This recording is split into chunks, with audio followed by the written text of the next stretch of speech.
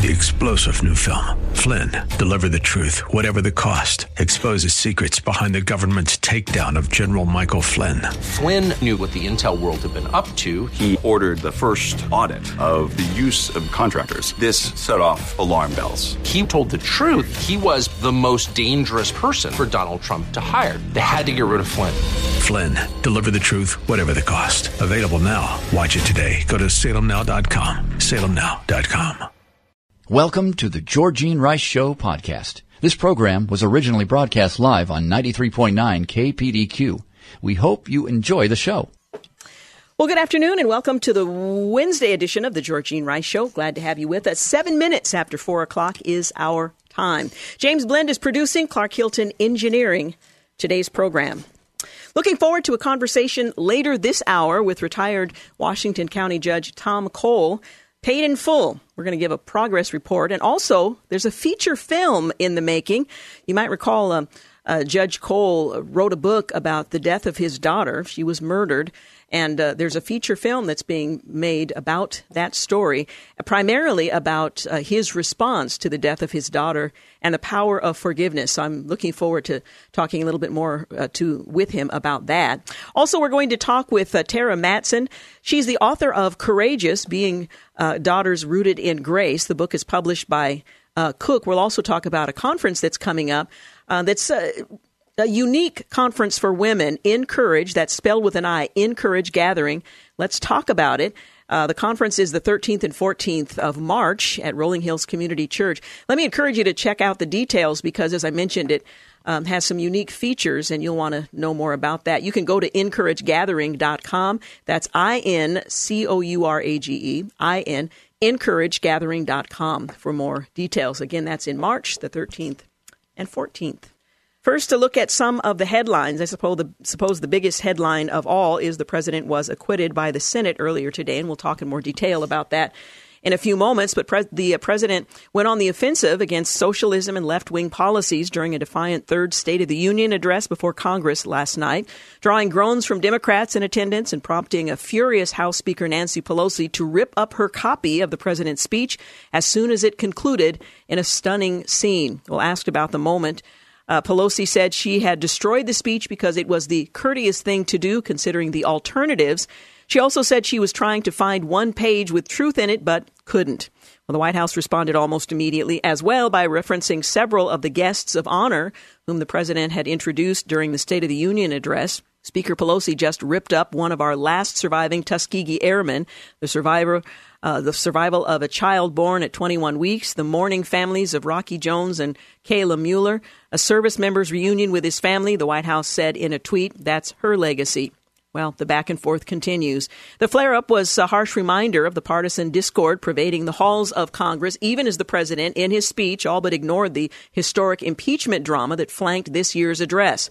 A fight virtually certain to end with the president's acquittal, which it did earlier today at his Senate impeachment trial. Maine Republican Senator Susan Collins, a key swing vote in the president's impeachment trial, announced yesterday that she would vote to acquit on both articles of impeachment. Mitt Romney, on the other hand, announced the opposite. Pete Buttigieg is narrowly leading the Democratic presidential field in the Iowa caucuses.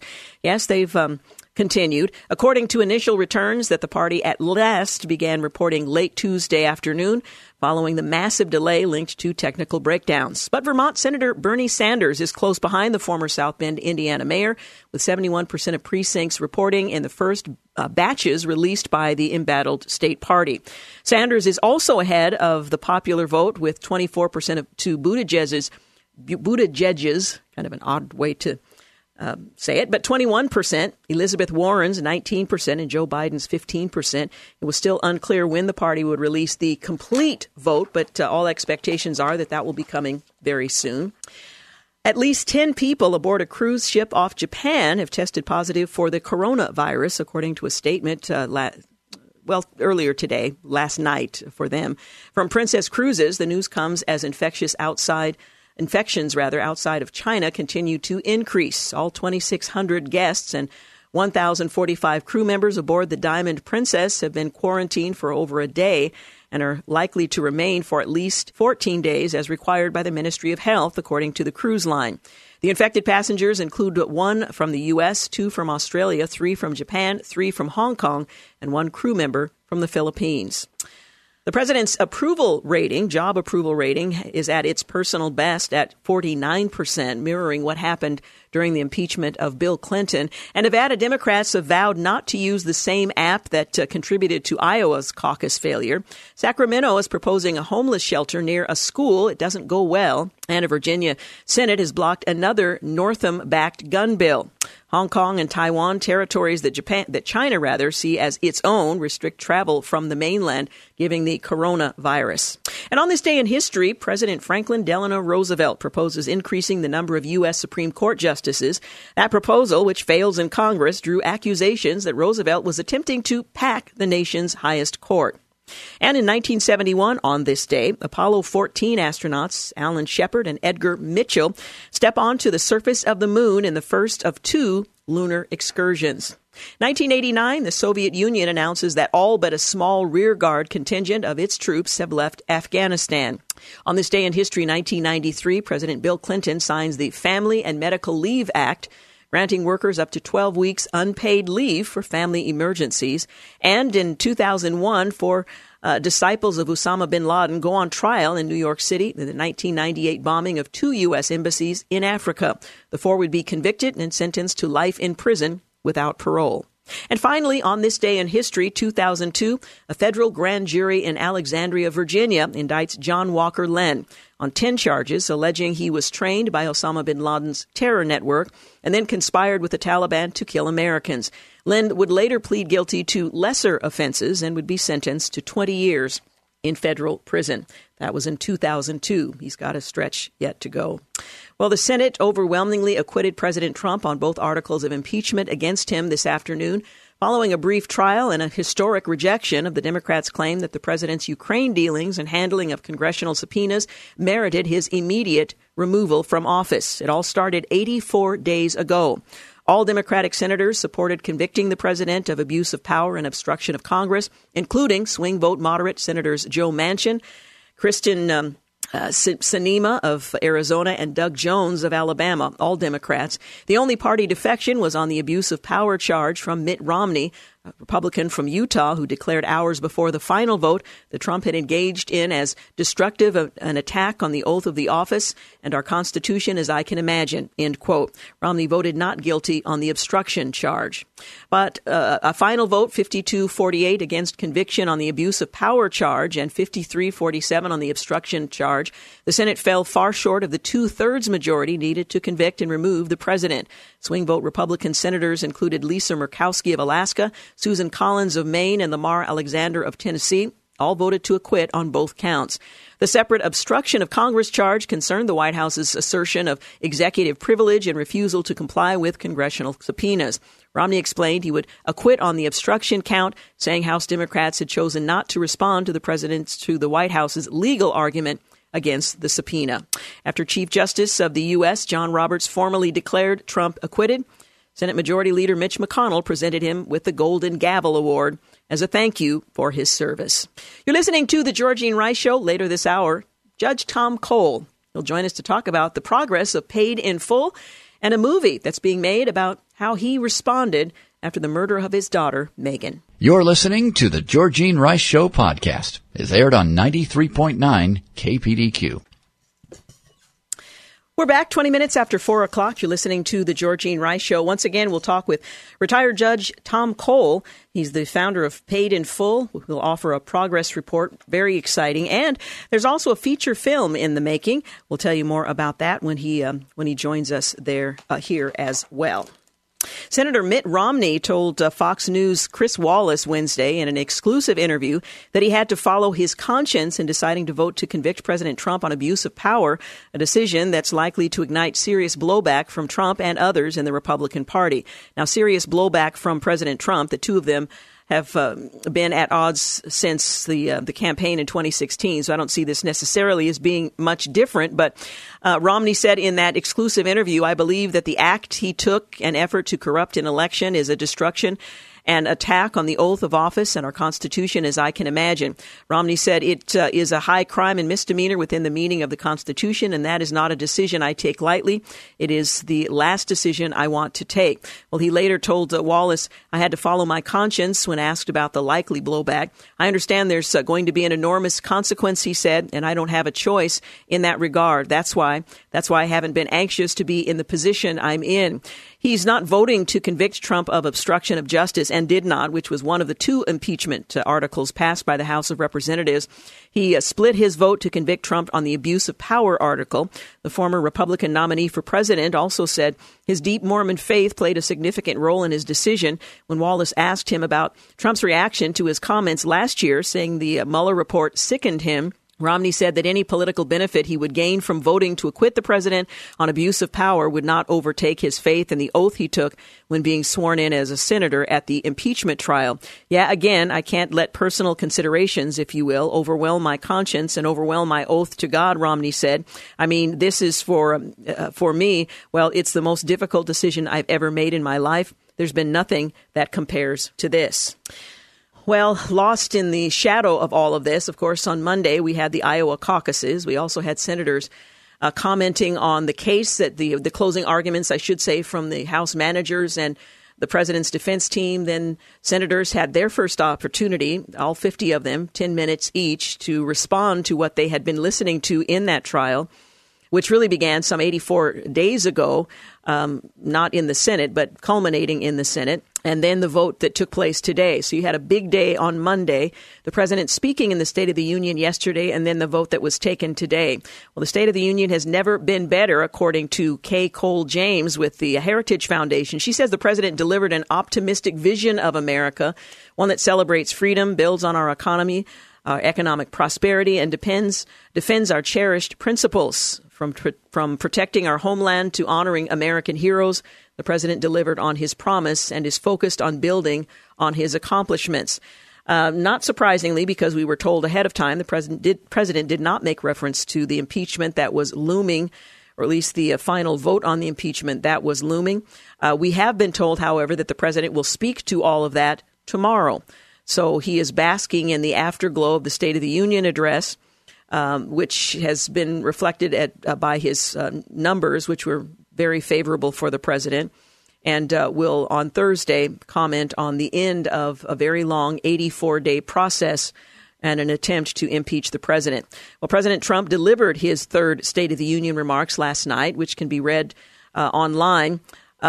As in past years, he honored a remarkable range of guests in the gallery. Most moving was the Tuskegee Airman Charles McGee, who just celebrated his 100th birthday and was designated Brigadier General by the president earlier in the day. And Rush Limbaugh, the nation's most influential pathfinder on the radio, who announced this week he has stage 4 lung cancer, was awarded the Presidential Medal of Freedom as presented by the First Lady. Despite the fact that the president's remarks were about achievements, one couldn't avoid the scowling face of Nancy Pelosi behind the podium.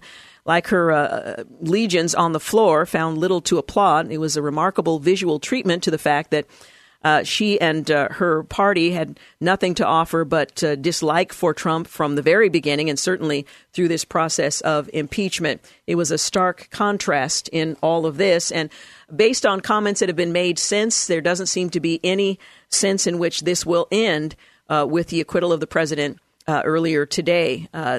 At least one of the House members, whose name has just escaped me, has indicated they are going to continue to investigate the president. They're going to subpoena John Bolton and may consider articles of impeachment at some point in the future. I don't know if that is after the election, during this interim period, but the investigating will continue, which covers essentially all 3 years of the president's administration, if you count the Mueller investigation and the FISA investigation as well. Well, President Trump went on the offensive against socialism and left-wing policies during his third address last night, drawing groans from the Democrats. Asked about the moment by Fox News afterward, Pelosi said she had destroyed the speech, tearing it in half, because it was the courteous thing to do. Speaker Pelosi just ripped up one of our last surviving Tuskegee Airmen, another went on to say. Senator Joe Manchin says that Trump's speech was rough in parts. Responding to Pelosi ripping up the speech, he added, none of that's good.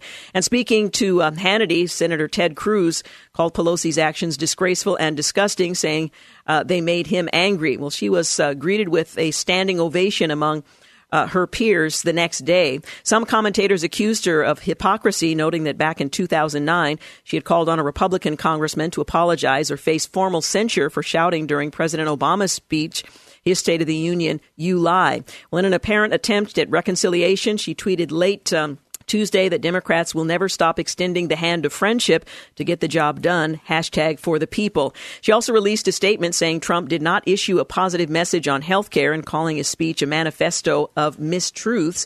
The flame-up was a harsh reminder of the partisan discord pervading in the halls of Congress, and that will continue, even as the president, in his speech, all but ignored the historic impeachment drama that flanked this year's address, a fight virtually certain to end, as it did, in acquittal. The president opted in his remarks to publicly challenge Democrats on policy grounds while touting what he called the blue-collar boom in the country. If you didn't have the opportunity to see or hear the speech, regardless of your support or dislike of the president, it's always useful to hear what the chief executive has to say, and I would encourage you to do that. You can find it in various places online. In a night of relatively high emotion, the president used that address to tout the great American comeback during his first 3 years in office. Before the night was over, he had staged the surprise reunion of a soldier deployed to Afghanistan with his family and announced a scholarship for the daughter of a single mother. First Lady Melania Trump presented the legendary talk radio host Rush Limbaugh with the Presidential Medal of Freedom, and House Speaker Pelosi had ripped up a copy of the president's remarks. Well, the president delivered the address before a joint session of Congress, as is always the case. But some of the fact checks on key parts of the president's speech, which lasted about an hour and 18 minutes. We are restoring our nation's manufacturing might, even though predictions were that this could never be done. After losing 60,000 factories under the previous two administrations, America has now gained 12,000 new factories under my administration. Well, according to Poynter Institute PolitiFact, in 2017, the United States has lost more than 60,000 factories since 2001. Trump made a similar claim in 2017, mentioned by PolitiFact, laying the blame on China's joining the World Trade Organization in 2001 for the decline in factories. The president said at a rally in Kentucky, since China joins, that's another beauty. The WTO in 2001, the U.S. has lost many more than 60,000 factories. Well, according to the Bureau of Labor Statistics, manufacturing establishments existed at 356,000 in the second quarter of last year, the most recent quarter available. In the first quarter of 2017, there were 343,972. That means there's now an additional 12,000 new factories. The president did say that we have gained 12,000, and that was an accurate statement. I wish we had more time to go into more of that, but you can go to the Daily Signal to look at some of the specific statements that were made to fact check. You're listening to The Georgene Rice Show. Up next, we're going to talk with retired Judge Tom Cole. He's the founder of Paid in Full. We'll get a progress report. We'll also talk about a movie that's being made featuring, well, him, author of Losing Megan. You're listening to The Georgene Rice Show. We'll be back. You're listening to The Georgene Rice Show podcast. It's aired on 93.9 KPDQ. Hey, we're back. You're listening to The Georgene Rice Show. Well, as many of you have been following the saga of a tremendous ministry that began under very painful circumstances, Paid in Full, I wanted to invite retired Judge Tom Cole to join us to give us a progress report and to let us know some other developments that have come as a result, not just of Paid in Full in that ministry, but as a result of his response to the death of his daughter, which is now being made into a feature film. So we've got a lot of ground to cover. Let me just say welcome, Judge Cole. Georgene, thank you for having me back again. It's always fun to come back and be on your show with you. Well, I love to keep everyone up to date as to what's happening. This is such a massive project that Paid in Full has undertaken, it would be in the category of this is impossible. First of all, to get the approval for this to happen, and then to find the resource to make it happen. So perhaps we need to begin at the beginning by explaining to listeners who may not be familiar with Paid in Full how it began and what your vision has been. Yeah, so it began after I started visiting prisons around the country, speaking about Jesus Christ and forgiveness. That happened as a result of my daughter's murder back on July 21st of 2006. God gave me the power to forgive the man who murdered her. And so that opened the door. I wrote a book about it called Losing Megan, and that opened the door for me to visit prisons around the country. Eventually, I went down to a prison in Louisiana called Angola, and Angola was very special. It used to be one of the bloodiest, most violent prisons in the United States, and it had become one of the safest maximum security prisons because the warden there, Burl Cain, had invited the New Orleans Baptist Theological Seminary to come in and set up a 4-year college degree program there. So eventually I went down to visit Angola. I became friends with the warden. I went back several times. One night, as we finished up a conversation in his office, he said, "Hey, Judge, would you please bow your head and close your eyes, and I want to pray for you." And so when the warden of a maximum security prison tells you to bow your head and close your eyes, you do. And I did, and this was his prayer. He said, "Dear Lord, don't let this man rest until they have a Bible college in the Oregon Department of Corrections. Amen." And, I looked at him and I said, "Warden, I thought we were friends. Why would you want me to have no rest until that ever happen? Until that happens?" I said, "It's not going to happen." I said, "Oregon is one of the most unchurched states in the country. This is an impossibility." And he looked at me and he said, "Judge, who do we worship?" And I said, "Yes, the God of the impossible." And that was God speaking to me through Warden Cain, and that planted the seed in my heart to do what's been done. So, it's interesting when a crime has been committed against a loved one. I suppose you can understand an individual coming to the point where they have made the decision, I'm going to forgive that individual. You reconciled that in your heart to forgive the man who killed your daughter.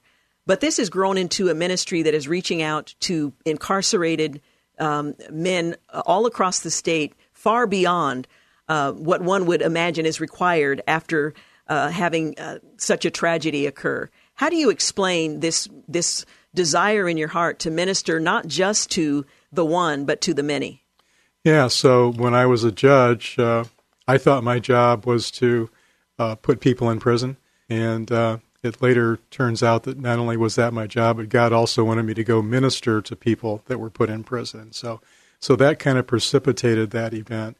It was just following, one step at a time, getting up one day at a time, and waiting for God to kind of show me what he wanted me to do next. And so these programs, there are 16 other states that are doing this around the country now also. And then in 2017, the summer of 2017, Baylor University produced a book that documented how successful the program at Angola was and how successful the program at a similar prison in Texas was. And so that gave the statistical background and statistical evidence that these programs worked. And so not only do you have the anecdotal aspect of these programs working, but you also have statistics that prove that these programs work. They reduce the assault on inmate, assault on staff violence. It improves the morale of the prisons where they're located. And so, all those different things combine to allow me to come back to Oregon and meet with Colette Peters, who's the director of the Oregon Department of Corrections. And I asked her if she'd be willing to take a look at what happened in Angola and maybe apply that to Oregon. And I think she was very courageous and, to step out and say yes to something like that. And she did, and she's never backed down from that. She's been fully supportive of Paid in Full ever since that day. Well, I love hearing that it not only has an impact on recidivism, but it has an impact on the environment within the prison system. And one of the things I appreciate about what they've done in Angola, and perhaps will do here as well, is seeing those who are trained up with a seminary education then become missionaries, if you will, at other institutions around the country. Yeah, they do. And so one of the stories I heard, not from Oregon, but from another state, was this. Somebody was talking with one of the corrections officers at a prison one day, And they referred to the corrections officer as a guard, and he kind of looked at that person sternly, and he said, "I am not a guard. Guards protect something that's precious like gold or silver, and these people that are in this prison, these people are not precious." And so that was the attitude of that person in that prison. And so what's going to happen here in Oregon, and what's already happened, is the attitude, I think, of the corrections officers and the staff are going to see these men being transformed into morally responsible people, and that's going to affect how they get up and go to work every day, how they do their jobs. And so it's going to have a huge effect on the staff within the Oregon State Prison System. And certainly their families as well. Well, where do we stand in Oregon? This had to have been a mammoth task to raise the resource to make this possible. Once you got permission that, yes, we're going to permit this in the Oregon State Prison System, that's only the first step. You had a tremendous task from that point forward. Give us some understanding of what you were required to do in order to make this happen and where it stands now. Yeah, so I knew that we needed to start a nonprofit, and so I started one in 2017, and it's called Paid in Full Oregon. And in June of 2018, I had $2,000 in our checking account, and I was meeting with the Oregon officials, and one thing they told me that we needed was we need to hire an architect to draw up the plans to remodel some classroom space that they gave us. So they gave us 3,300 square feet of classroom space at the Oregon State Correctional Institution, which is just east of Salem as you're going towards Detroit Lake. So we had to hire architects to draw up the plans to remodel that classroom space. And so the number that was given me was $44,500 to hire the architects, and we had $2,000 in our account. And that's just to hire the architects? Just to hire the architects so they could draw up the plans. And so within 3 weeks, God put that money in our account. We had over $50,000, and so I took a check down to the Department of Corrections for $44,500 and gave it to them. And it kind of they caught their attention, I think. Yes. and so then they went out and hired the architect. They have to have all their money in an account before they do anything on a project like this. Yeah. So they got that money. They hired the architects. The architects did the plans. They finished the plans in 2019, which was this last year in the early part of the spring. And the plans were finished. They had to be sent out to through the public site at the DOC so that contractors could bid on those plans. The architects estimated that the total remodel was going to cost around $473,000, and so considerably more than the 44 you needed. Yeah, well, we needed the 44 for the architects, and then to hire the general contractor to come in and do the remodel was another $473,000. And so it was the end of May of last year. We were $78,000 short. I was meeting, of course, I had gone around. I was starting to meet with people and apply for grants, and we were still $78,000 short of that number. And I met with a businessman in Portland who runs a very successful business, and he'll remain anonymous. But we met for 45 minutes. He said, "Who should I make the check out to?" And I told him, and he made the check out to me, slid it across the table. I picked it up and looked at it. It was for $100,000. Oh. So we were plus $22,000 at that point. So then I gave that money to the state, and then they put the contract out for bid. The plans were sent out through their public website. And we only had 2 contractors bid on that project. The bid opening was July 23rd of last summer. And when we opened the bids on July 23rd, everybody's kind of excited to see what it was going to be. The lowest responsible bid was $187,000 more than the $473,000. And we had 2 weeks to raise that money. And within 10 days, God raised all the money that we needed. And I took another check down to the DOC, and they're just kind of shaking their heads like, what is going on here? Yeah, so we ended up giving them $684,500.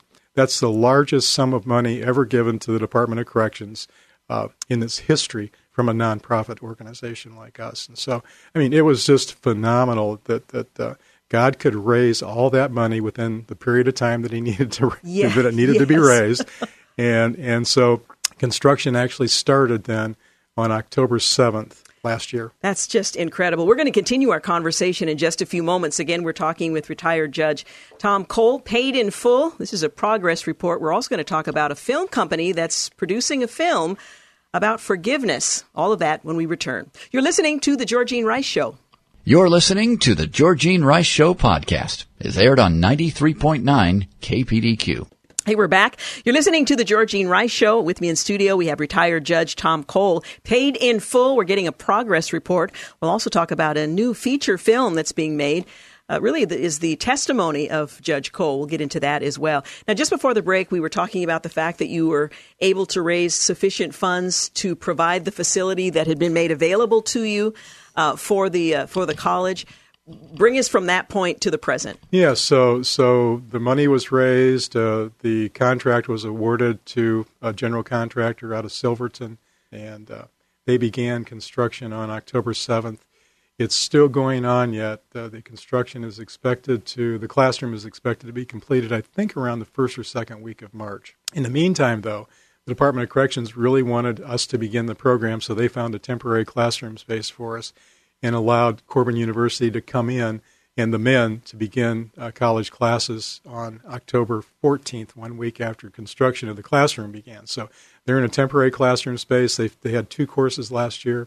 They are they started January 8th of this year, the 25 men in the cohort, and they have 4 courses that they're taking this year, regular college professors coming in and teaching each one of those courses, and the courses are Survey of Biblical Literature, contemporary math. I don't know what that means. Contemporary math changes, maybe 1 + 1 = something else. Yeah, and general psychology and college writing 1. So all of those courses are being infused with biblical principles, teaching moral responsibility, and so that's what they're engaged in now. So they had a break between last fall and their winter start, and so so at the middle of December, and we started January 8th, and so the men really had nothing to study, so they asked Corban if they could have their textbooks early, and Corban got them their textbooks early so that they could begin studying for their courses that started on January 8th. I remember when I was in college, I would never ask for a textbook early. It was a good excuse not to study. I didn't have the textbook.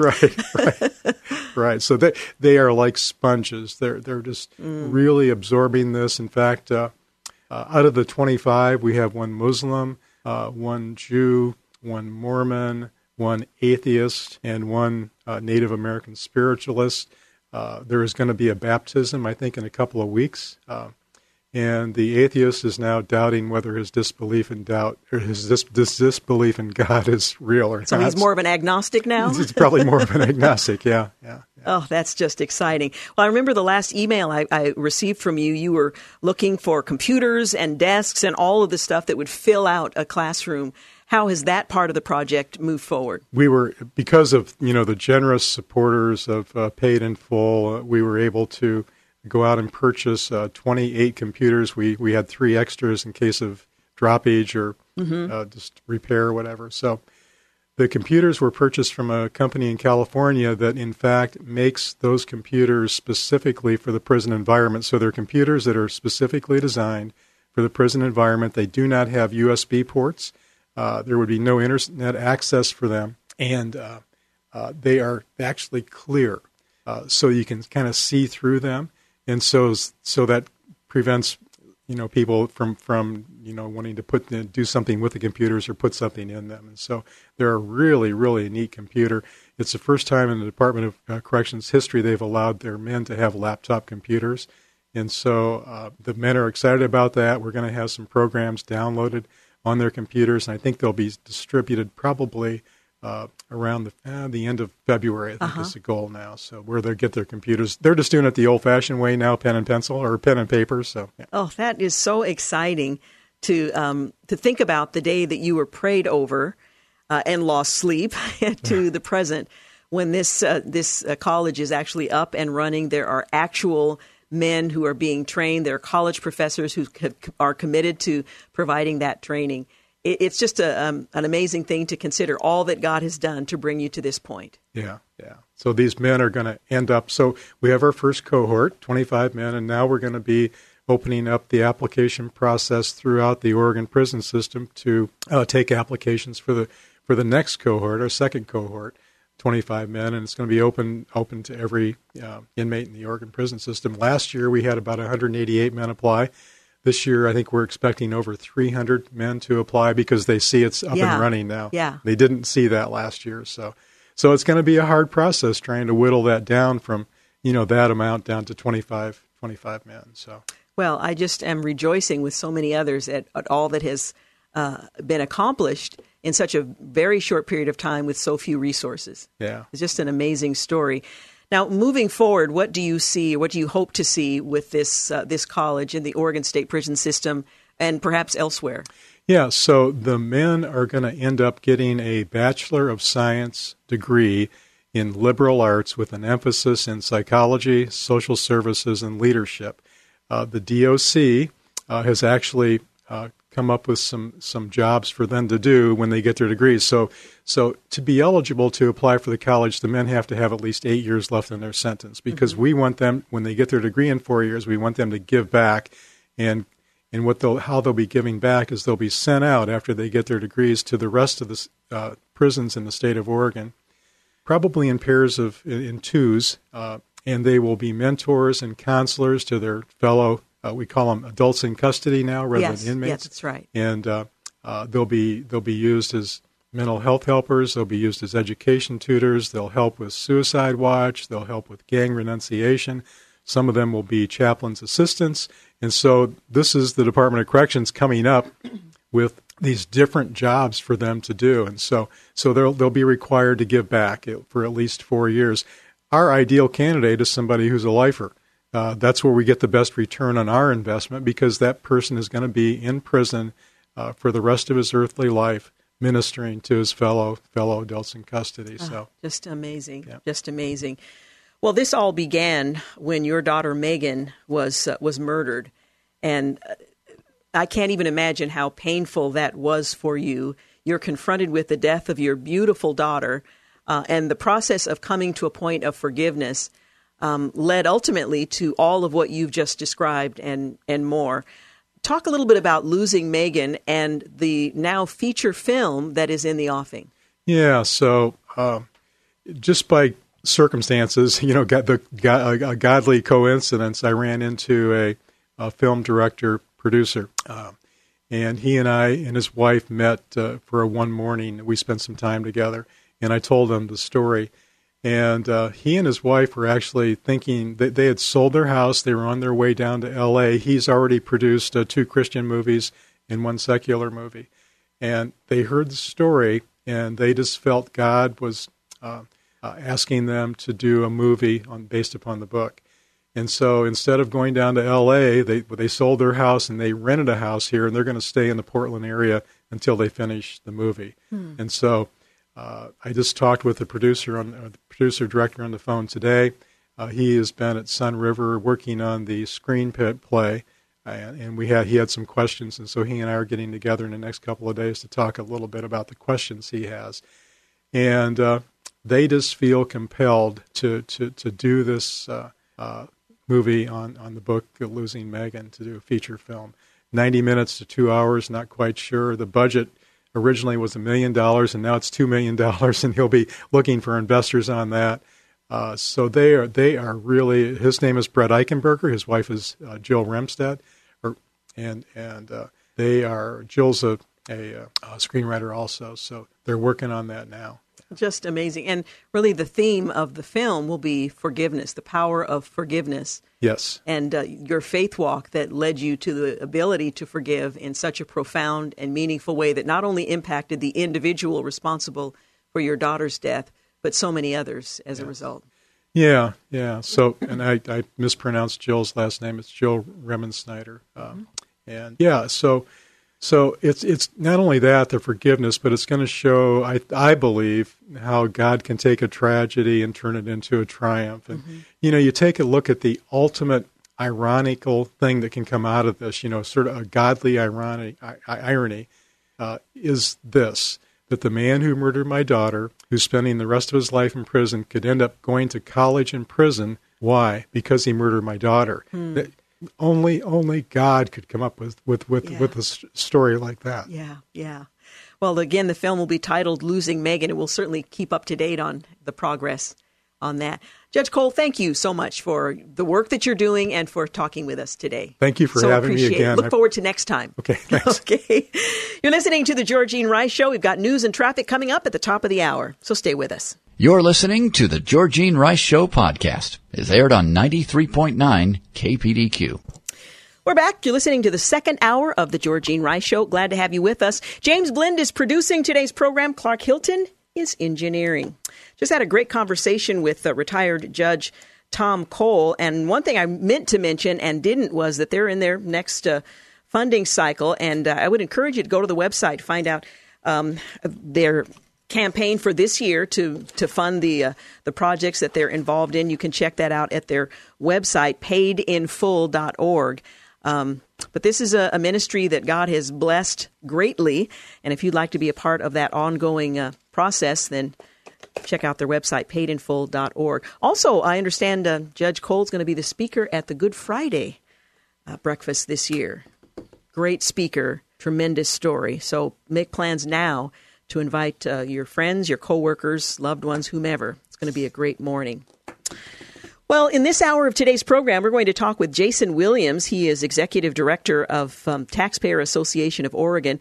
We'll talk about the No Carbon Tax campaign that's ongoing now that the legislature is in its first week of the 35-day legislative session. The cap and trade is what it's being called, but it's actually a carbon tax.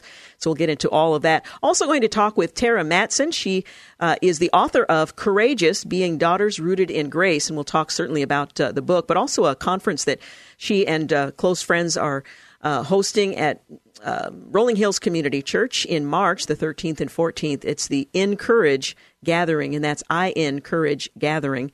We'll talk more with her about that in our next segment.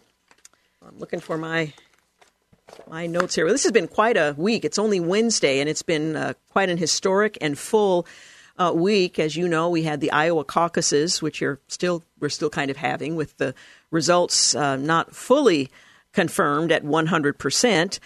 We've had the closing arguments in the president's impeachment trial, and then senators who were each given an opportunity, 10 minutes, to speak to what they heard and their response to it all. And then the State of the Union address yesterday. We had today the final vote in the Senate, voting against convicting the president on the 2 articles of impeachment brought by the House and defended by the House managers. The president has now officially been acquitted. Sadly, however, the investigations will continue as announcements were made that there'll be efforts to subpoena John Bolton and other investigations moving forward. So if there was a hope of mending the wounds and the great divide, that's not likely to be the case anytime soon. And of course, with Monday's Iowa caucuses, even though they were not completed smoothly, that is the official beginning of the campaign season. So it's going to be a pretty rough few months. It's a good time to be praying for the country, for wisdom, as we'll have opportunity on several occasions in the primary and the general election to cast what we hope to be informed, wise ballots, and how we can engage our neighbor who may have vastly different views in this politically charged environment. So while it can be a bit of a challenge, it also presents something of an opportunity for us to extend the love of Christ, even in the way we communicate and carry ourselves during this challenging season.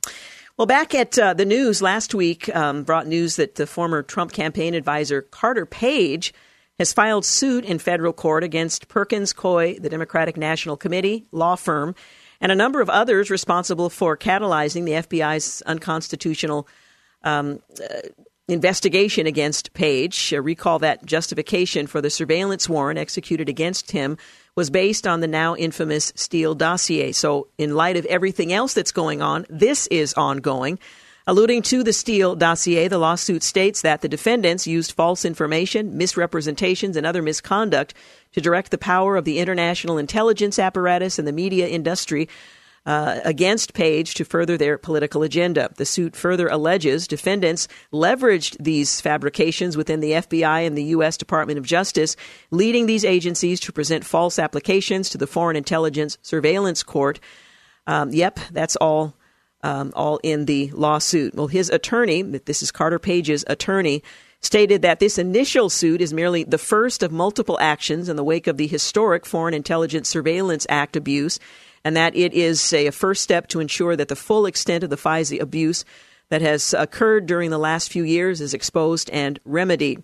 Page attorney John Pierce further explained that defendants and those they worked with inside the federal government did not and will not succeed in making America a surveillance state. This is only the first salvo. We will follow the evidence wherever it leads, no matter how high. And of course, there's a congressional investigation as well.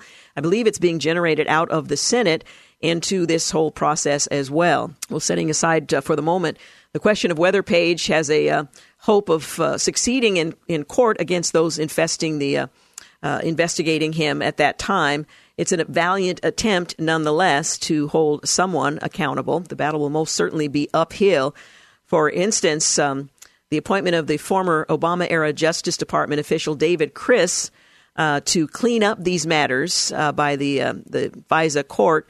Their new presiding judge, James Boasberg, the Reader's Digest version of that report, Criss is not likely to go very deep in this investigation. And as House Intelligence Ranking Committee member Devin Nunes summarized, the FBI lied to the FISA court, and to help make sure that doesn't happen again, the FISA court chose an FBI apologist to deny and defend what has already happened. So not very hopeful. Meanwhile, FBI Director Christopher Wray, he's testified today that the actions taken by the Bureau to obtain a Foreign Intelligence Surveillance Act warrant against former Trump campaign aide Carter Page, who's now filed suit, were unacceptable and cannot be repeated. During his first congressional appearance following the release of the Justice Department Inspector General report, it was a review last year, Wray vowed to reform the FISA system by implementing specific procedures and safeguards. The failures highlighted in the Inspector General report are unacceptable, period, and they cannot be repeated. He testified before the House Judiciary Committee. I have already ordered more than 40 corrective actions to our FISA policies and procedures, he continued, adding that he has gone above and beyond in outlining what should be changed and can provide accountability, rigor, and discipline. I do not think anyone has carte blanche to bypass rules, and I intend to make it painfully clear that is unacceptable at the FBI today. Meanwhile, Republicans on that same committee used the hearing on Wednesday as an opportunity to further grill Wray and the FBI. I don't trust your agency anymore. That's a quote from Representative Tom McClintock, a Republican out of California, adding that the FBI has lost the trust of an awful lot of Americans. Representative Jim Jordan suggested that Wray was not taking the misconduct outlined in the Inspector General's report seriously. I'm concerned you're not taking this seriously enough. Are you taking this seriously enough, Director Wray? Well, the FBI director underscored that activities surrounding the FISA during the 2016 presidential election were unacceptable and unrepresentative of who we are as an institution. Political bias has no place in today's FBI. Well, Wray's testimony comes after the December 9th release of the Horowitz report, the Inspector General, which found specific evidence of oversights and errors by several top FBI employees as they tried to obtain a warrant to surveil Carter Page under the FISA statute. Well, the Foreign Intelligence Surveillance Court, they've ordered an inquiry into a slew of FBI surveillance abuses over the past several years, but they've stopped short of requiring the FBI to re-verify several potentially impacted warrant applications. Well, the presiding judge said in a recent letter exclusively obtained that the court anticipates additional rulings will be forthcoming. So we'll see what happens in the midst of all of that. Up next, we're going to talk with Tara Matson. She's the author of Courageous, Being Daughters Rooted in Grace. The book is published by Cook. But we're also going to talk about an event coming up on the 13th and 14th of March at Rolling Hills Community Church, Encourage Gathering. That's spelled with an I, Encourage Gathering. Let's talk about it. At Rolling Hills, you can check it out on the website, encouragegathering.com, keeping in mind that encourage is spelled with an I. We'll be back with Tara Matson and Jason Williams later in the hour. You're listening to the Georgene Rice Show podcast. It's aired on 93.9 KPDQ. We're back. You're listening to The Georgene Rice Show. Well, I am so excited. There's a conference coming to the Portland area I want to tell you about, but I also want to introduce you, those of you who may not yet know, to my next guest who is doing some significant things right here in our community. She's recently authored the book Courageous, Being Daughters Rooted in Grace, and she points out that daughters of every age are navigating a world of hypersexualization, social media hangover, and extreme loneliness. And whether you're longing to find a greater sense of purpose or are raising a daughter who's beginning her own journey, Courageous, the book, will lead you and those you love through a transformation as you experience Christ's love and his work in your life. Courageous is the book that she has authored, but there's also a conference I want to make sure you know about, and we'll get into that in just a moment. My guest is Tara Matson. She and her husband, I should say, are raising their two daughters just outside the Portland area. They're the founders of Courageous Girls and the counseling and organizational development firm Living Wholehearted. Tara is a licensed marriage and family therapist who has helped thousands of women at every stage of the journey over the past 2 decades. I wanted to invite her to talk about the book and make sure you are aware of it, but also to talk about the conference that's coming up, to which you are cordially invited. Tara Matson, thank you so much for joining us. Oh, thank you for having me, Georgene. You know, our conversation today is relatively short, so I want to invite you back to talk at greater length about your book. But just for the sake of our listeners to get to know you a little bit better, tell us a little bit about Courageous, Being Daughters Rooted in Grace, and the challenge we face in the 21st century trying to reflect what God intends for us amidst all the challenges. Absolutely. There are just so many voices within the church and outside the church. And just from years of sitting in the counseling office, working with parents and their children and teens, or working with women within the context of their marriages or their journey in singleness, it's just been a battle. You know, often what we're hiding behind masks and presenting to the world around us isn't always what's happening on the inside. And so I have had the honor and privilege of walking in those deeper trenches with women and just recognizing that we are just so confused. We're just so confused. And we all believe maybe God loves us in our head, but haven't really understood how that translates into our daily lives. We're feeling really isolated. And most of us are glued to our phones in the digital age. And so we're getting just a lot of confusing messages that are inundating our lives. So I just, as a mom of daughters and longing for models for them, and then also just recognizing the struggle it is as moms to be a model for our girls, I was just passionate about maybe speaking into the things that the church is facing right now. Yeah. And again, I'm looking forward to talking at greater length about some of the things that you've done with regard to your own daughters and getting together with other mothers to better understand those challenges and to seek God in raising daughters. But I also want to talk to you about the conference that's coming up in March, Encourage 2020. This is an opportunity for women to come together, and this is a very different kind of conference than I think many of us are used to. Your goal is to help women do precisely what you mentioned a moment ago, shed those masks that we're all encouraged to wear, and to deepen our courage to embrace God, so that we can be the women that He says we are. Talk a little bit about Encourage and what makes this conference unique. Oh, I'm so excited because really we're trying to create a safe space, a place of grace to just say, hey, what if we weren't trying so hard and striving so hard to be what we think God wants us to be, and actually just let God love us right where we are and let Him do the work in transforming our lives. And what that means is we've got to start with a place of honesty, being able to actually recognize, name where we're at. If that's I'm struggling with depression, I'm struggling in my marriage, help me, I've got a teenager and I don't know what the heck I'm doing.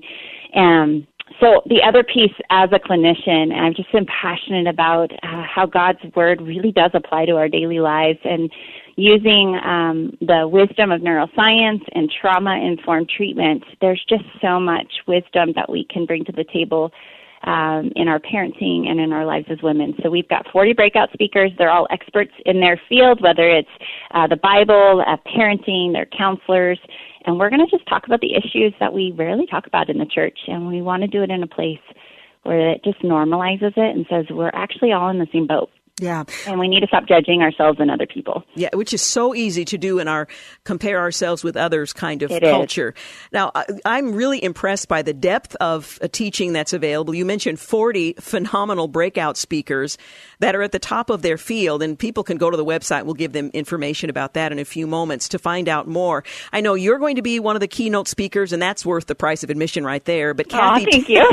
Kathy Town and Catherine Wolf will also be speaking. Yes.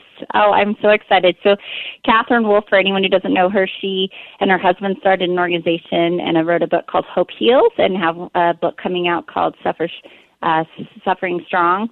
And she is going to talk about how to live with courage with the story you've been given, instead of always waiting for that fairy tale or when something happens in the future, expecting healing, but actually how to live right here and now with the story. And she is coming from tragedy to really a phenomenal story of courage. So I'm so excited to have her.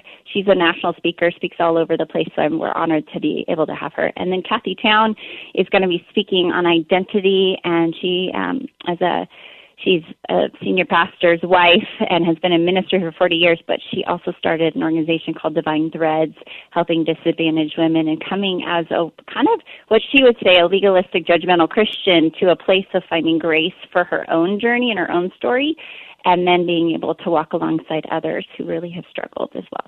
Seems to me the conference really is about freedom to let go of the things that we think we have to hold on to present a particular image, and to experience the joy of walking in grace and being who God created us to be. Encourage 2020 is coming up March the 13th and 14th at Rolling Hills Community Church. I want to encourage you to check this out. You know, there are opportunities for women to come together. This is a very unique opportunity for women, and to have access to the caliber of speakers that are going to be presenting both from the platform as keynote speakers and the breakout sessions. I've checked this out, so I'm advising you based on what I've learned. I really want to encourage you to look into attending this event, the 13th and 14th. It's going to provide some depth and opportunity that is rare, and I think we really need in our community. You can go to encouragegathering.com, and that's spelled with an I, N-I-N, couragegathering.com. You can register. You can find out more about the conference, and I hope you will do just that. Tara, why do you think it's important for women, for us to come together around God's Word and to hear from others who have struggled in perhaps ways we have, those who have developed specialties that can help inform us to deal with the challenges that we face? Why is it important for us to come together? Well, two reasons come to mind. The first is it is so profound when we start to hear other people be honest about their stories, and we start to go, oh my goodness, I'm not alone, and you mean God can meet me here too. So often we only let him into certain parts of our lives, and we keep the others behind closed doors. So just that sense of I'm not alone. The second piece is with having all the experts coming together, we're just saying, here's the how-tos. We're wanting to provide resources and not just get excited about living with courage, but here's a how-to and being a catalyst, maybe a shift for some change, both in your internal life as well as in your relationships, and hopefully extended beyond the conference. And I should mention there's going to be opportunity for worship as well. I so appreciate those Selah moments when we have an opportunity to kind of digest what we've just received and just thank God in worship. And a wonderful worship leader and team that's going to be there as well. This is going to be a significant event in our community. And again, if you want to check that out and get more information, go to encouragegathering.com, and that's spelled with an I, encouragegathering.com for more information. Well, I'm so grateful for the gift that you are to our community in general, and certainly with this conference as well. And I look forward to you and I having more time to talk about your book, which I would also recommend, Courageous, Being Daughters Rooted in Grace. Thanks so much for talking with us. Thank you. Appreciate Thank you so much. Bye-bye. Bye-bye. Again, Tara Matson, right here from our community. Courageous, Being Daughters Rooted in Grace is her book, and the conference, Encourage Gathering, and you can find that at encouragegathering.com, spelled with an I.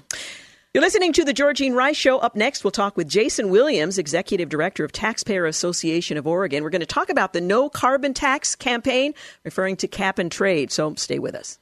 You're listening to The Georgene Rice Show podcast. It's aired on 93.9 KPDQ. We're back. You're listening to The Georgene Rice Show. Well, as you know, the Oregon legislature is back in session, and for the next $35, let me encourage you to hold fast to your wallet. Well, one of the issues that is expected to come up this time around is the cap and trade that failed to pass the legislature last time around. Well, there is a campaign, the No Carbon Tax statewide fight, to prevent this from becoming law in the state of Oregon during the short session where there's very little opportunity for Oregonians to weigh in, and under the guise of an emergency, which means you can't really do anything about it if it successfully passes. You might recall last time around, Republicans actually walked out. Well, here to talk with us about this effort to draw attention to what this carbon tax is really all about, and it is a tax, is Jason Williams. He's Executive Director of Taxpayer Association of Oregon. Jason, appreciate your being with us today. Yes.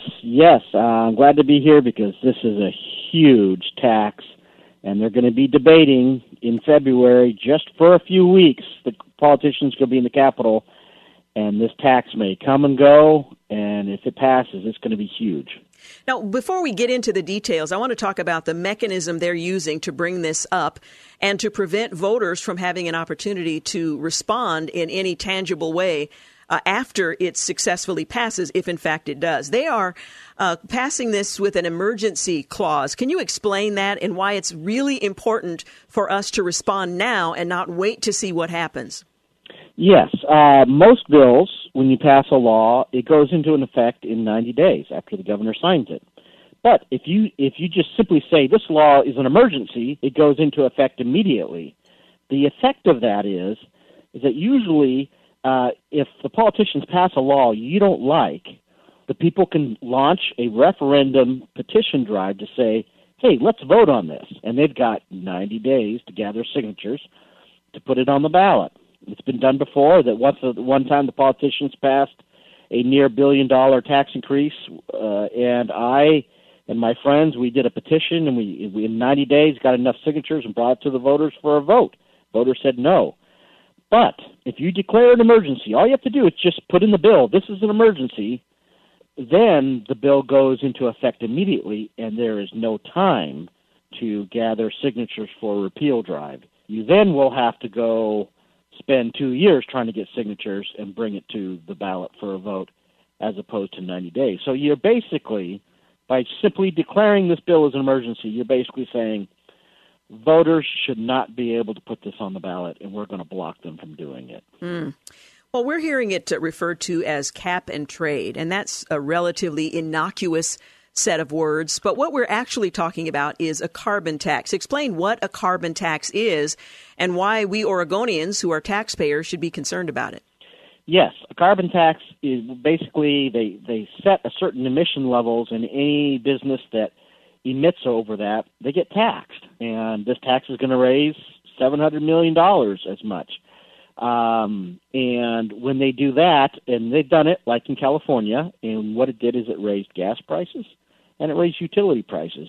California has had the most expensive gas in the country.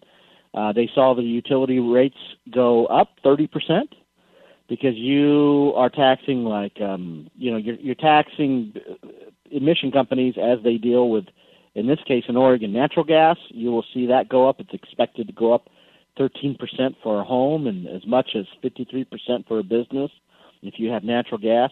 And for gas prices, they're predicting anywhere from 22 to 72 cents in the short term. So it's like a gas tax. It's going to increase gas prices as much as 72 cents. And after about two decades, it's expected to raise gas prices by about $3. So it's kind of a $3 effective gas tax. When you start putting a tax on energy sources, we pay for that at the gas pump and with our natural gas utility bill. Not to mention at the grocery store, because things have to be brought from wherever they're grown to the grocery store. So everything we would normally purchase is going to be higher too, because they're going to be covering the cost of that gas tax. Now, politicians admit that this is a bill that's going to hurt the poor. So they've admitted that. We've seen that in California. Their solution then is to create a rebate for the poor with the notion that this is somehow going to balance things out, which couldn't be further from the truth. Yeah, that's something that they put in the provision of the bill last time. We're still reading through the language of this year's version, but they actually had a kind of a tax rebate if you're poor, and it was basically saying, yeah, we know if you're in rural Oregon and gas prices go up and the cost of living goes up, it's going to hurt you, so take a little bit off your taxes. Sorry you lost your job. Sorry you can't afford Christmas. Take a little off your taxes. Make you feel good. Under one version, even before that one, they actually had like a fund you could tap into if you lost your job because of the carbon tax, because they knew it was going to cause people to lose their jobs. And it's like, yeah, go collect a check, if you lost your job. I'm kind of speaking in this, of course, in kind of crude terms, but these were some of the part of the debates they were having, and that is, yeah, you cannot raise gas prices and utility prices without raising the cost of food and pharmacy and clothing, and that's what happened in California. Prices went up, and I'll tell you, California, under one measure, they got rated the number one poverty state in America, and for the first time in 100 years, more people are leaving California than going in because they can't afford to be there, and carbon tax played a big role in that. Of course, they're doing all kinds of other environmental things, and taxes just drives up the cost of living, and that makes it very unlivable. But, yeah, this tax is going to hit you very hard, and so this is why last year the Republican senators, they walked out, and they were mad because the voters could not have a say on the ballot, and that's part of the emergency clause. If this thing is so important, pass it and let voters decide if they want to take this to the ballot and vote on it. Because I think voters would like to say, yeah, let's have a say. Well, this certainly is an exercise in social engineering as well as a means for the state to have a slush fund. But politicians are, in addition to referring to this as an emergency, are being disingenuous by calling this cap and trade and not a tax. And there's a reason for that. The threshold for passing this in the legislature is impacted by the way it's characterized as well. Yeah, voters said a long time ago, if you're going to pass a tax, you better get a 60% vote, because taxes are so destructive, so painful on people. So they put it in the Constitution. You try to pass a gas tax or a, income tax, you got to get 60% vote. The politicians got to get a 60% vote. So knowing that, it's very difficult to get a 60% vote. And so with this carbon tax, they decided to say, well, it's not really a tax. It's just a cap and trade. We set this cap about how much this business can emit.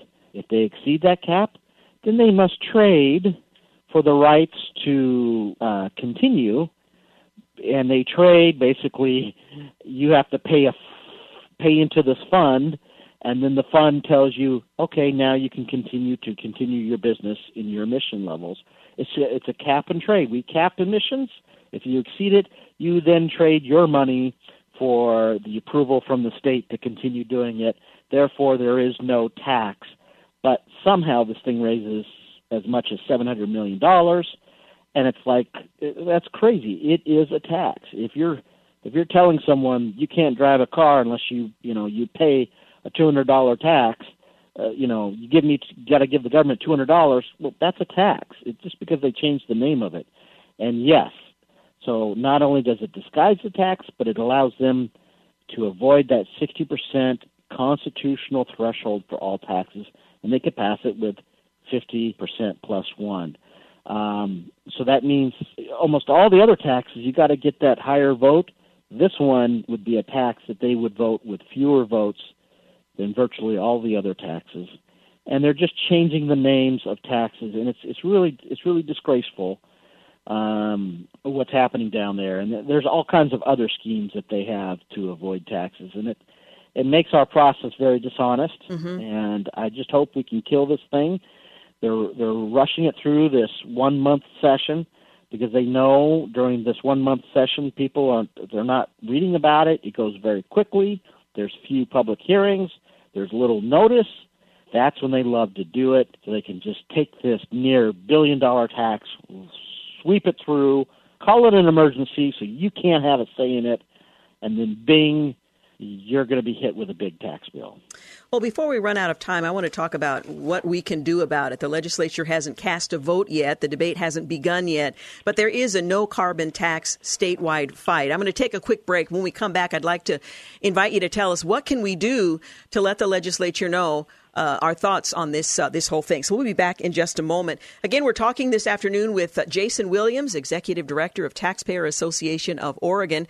The No Carbon Tax campaign, that's the subject of our conversation. As the legislature is in session, that began on Monday, and for 35 days, they're going to be making decisions about your standard of living. We'll be back in a moment. You're listening to the Georgene Rice Show podcast. It's aired on 93.9 KPDQ. Hey, we're back. You're listening to the Georgene Rice Show. We're talking about the Oregon legislature that is currently in session. And one of the big issues they're anticipating taking up this time around is the carbon tax. Now, they call it cap and trade, but carbon tax is a more honest way of describing what they are debating and would like to impose on Oregonians, taxpayers, and businesses in the state. The impact this is going to have on the standard of living of Oregonians, particularly when it comes to oil and gas, but also on businesses is rather staggering. I have Jason Williams with me. He is Executive Director of Taxpayer Association of Oregon. Now, we're frustrated by the details of what's being considered. Let's talk now about what can be done about it, because it's one thing to find out what the legislature's doing. It's another to actually respond in a way that might resonate and prevent this reckless move from succeeding. Yes, well, I do want to let you know on February 6th, tomorrow, Thursday, there's going to be Timber Unities doing a massive statewide rally. When they've done rallies at the Capitol last year, thousands of people showed up, some of the biggest rallies ever. So if you're going to ever go, this would be the one to go to. They're going to be doing that. I think it's going to be all day, but usually around from like 9 to noon is when a lot of the big speaking and a lot of the big things happen. So there is a huge rally. We're also encouraging people, you could just go, make sure to call your lawmaker and your senator and representative. And if you don't know, you can go to OregonLegislature.gov and you can see a toll-free number you could call into. You can type in your address to find out who your lawmaker is. But do this, make your voice heard. I'm encouraging people to put out signs. Just spread things, social media. We've got all kinds of stuff on OregonCatalyst.com where you can Facebook like, and that really spreads like wildfire on Facebook. So do that. Your voice matters. This thing was killed last year, and it was killed the year before. And if we kill it this February, there's going to be an election in November, and there's a chance these supporters are going to be swept out of power, and we won't have to worry about this tax. But if they ram it through in February, well, then get ready to make a lot of sacrifices at the gasoline pump and at the grocery store, and it's all not worth the pain, because Oregon I think we're like the 12th cleanest CO2 state. We're very clean. That's right. So the difference we're making is not very big compared to the other states that have a bigger carbon footprint. So we need to do something where the pain matches the gain and not just make our lives miserable. And one of the things that they found out is that when you put in a lot of these draconian environmental regulations, manufacturers will just go across the state border and just move their plant there. So you're not really saving any emissions in the country when you just push them out of Oregon and they go to another state and they take their jobs and their tax revenue with them. I would rather take the tax revenue from the businesses here and use that existing tax revenue to make their businesses more cleaner, to do things that would actually make a bigger difference. But they don't even know what they want to spend the $700 million. Yeah, it's kind of a slush fund. Yeah. Yeah. Well, a couple of things listeners need to be reminded of. You can go to OregonCatalyst.com for more information about all of this. And if you're interested in the rally tomorrow, and I hope you, if you're free, you make the effort to go. That's tomorrow at 10 a.m. at the Salem State Capitol steps. And you can go to TimberUnity.com for more details and updates. TimberUnity.com. This is an important issue. It's going to have a major impact on Oregonians' personal economy, if you will. And I so appreciate that Taxpayer Association of Oregon is helping to educate Oregonians and to mobilize so that lawmakers know we're not just going to sit by and watch them mischaracterize this issue and then call it an emergency in order to prevent Oregonians from weighing in. Yes. And I tell you, man, making those phone calls, it works. Yeah, it absolutely. Works. Absolutely. Hey, Jason, thank you so much for all that you do and for talking with us today. You're welcome. Really appreciate it. Again, Jason Williams, Executive Director of Taxpayer Association of Oregon. Tomorrow on the program, we're going to talk with Catherine James. She's a heartbroken mother. Her book is titled A Prayer for Orion, A Son's Addiction and a Mother's Love. Some of you know what that pain feels like. She has written a book on the subject, and we'll talk with her about that.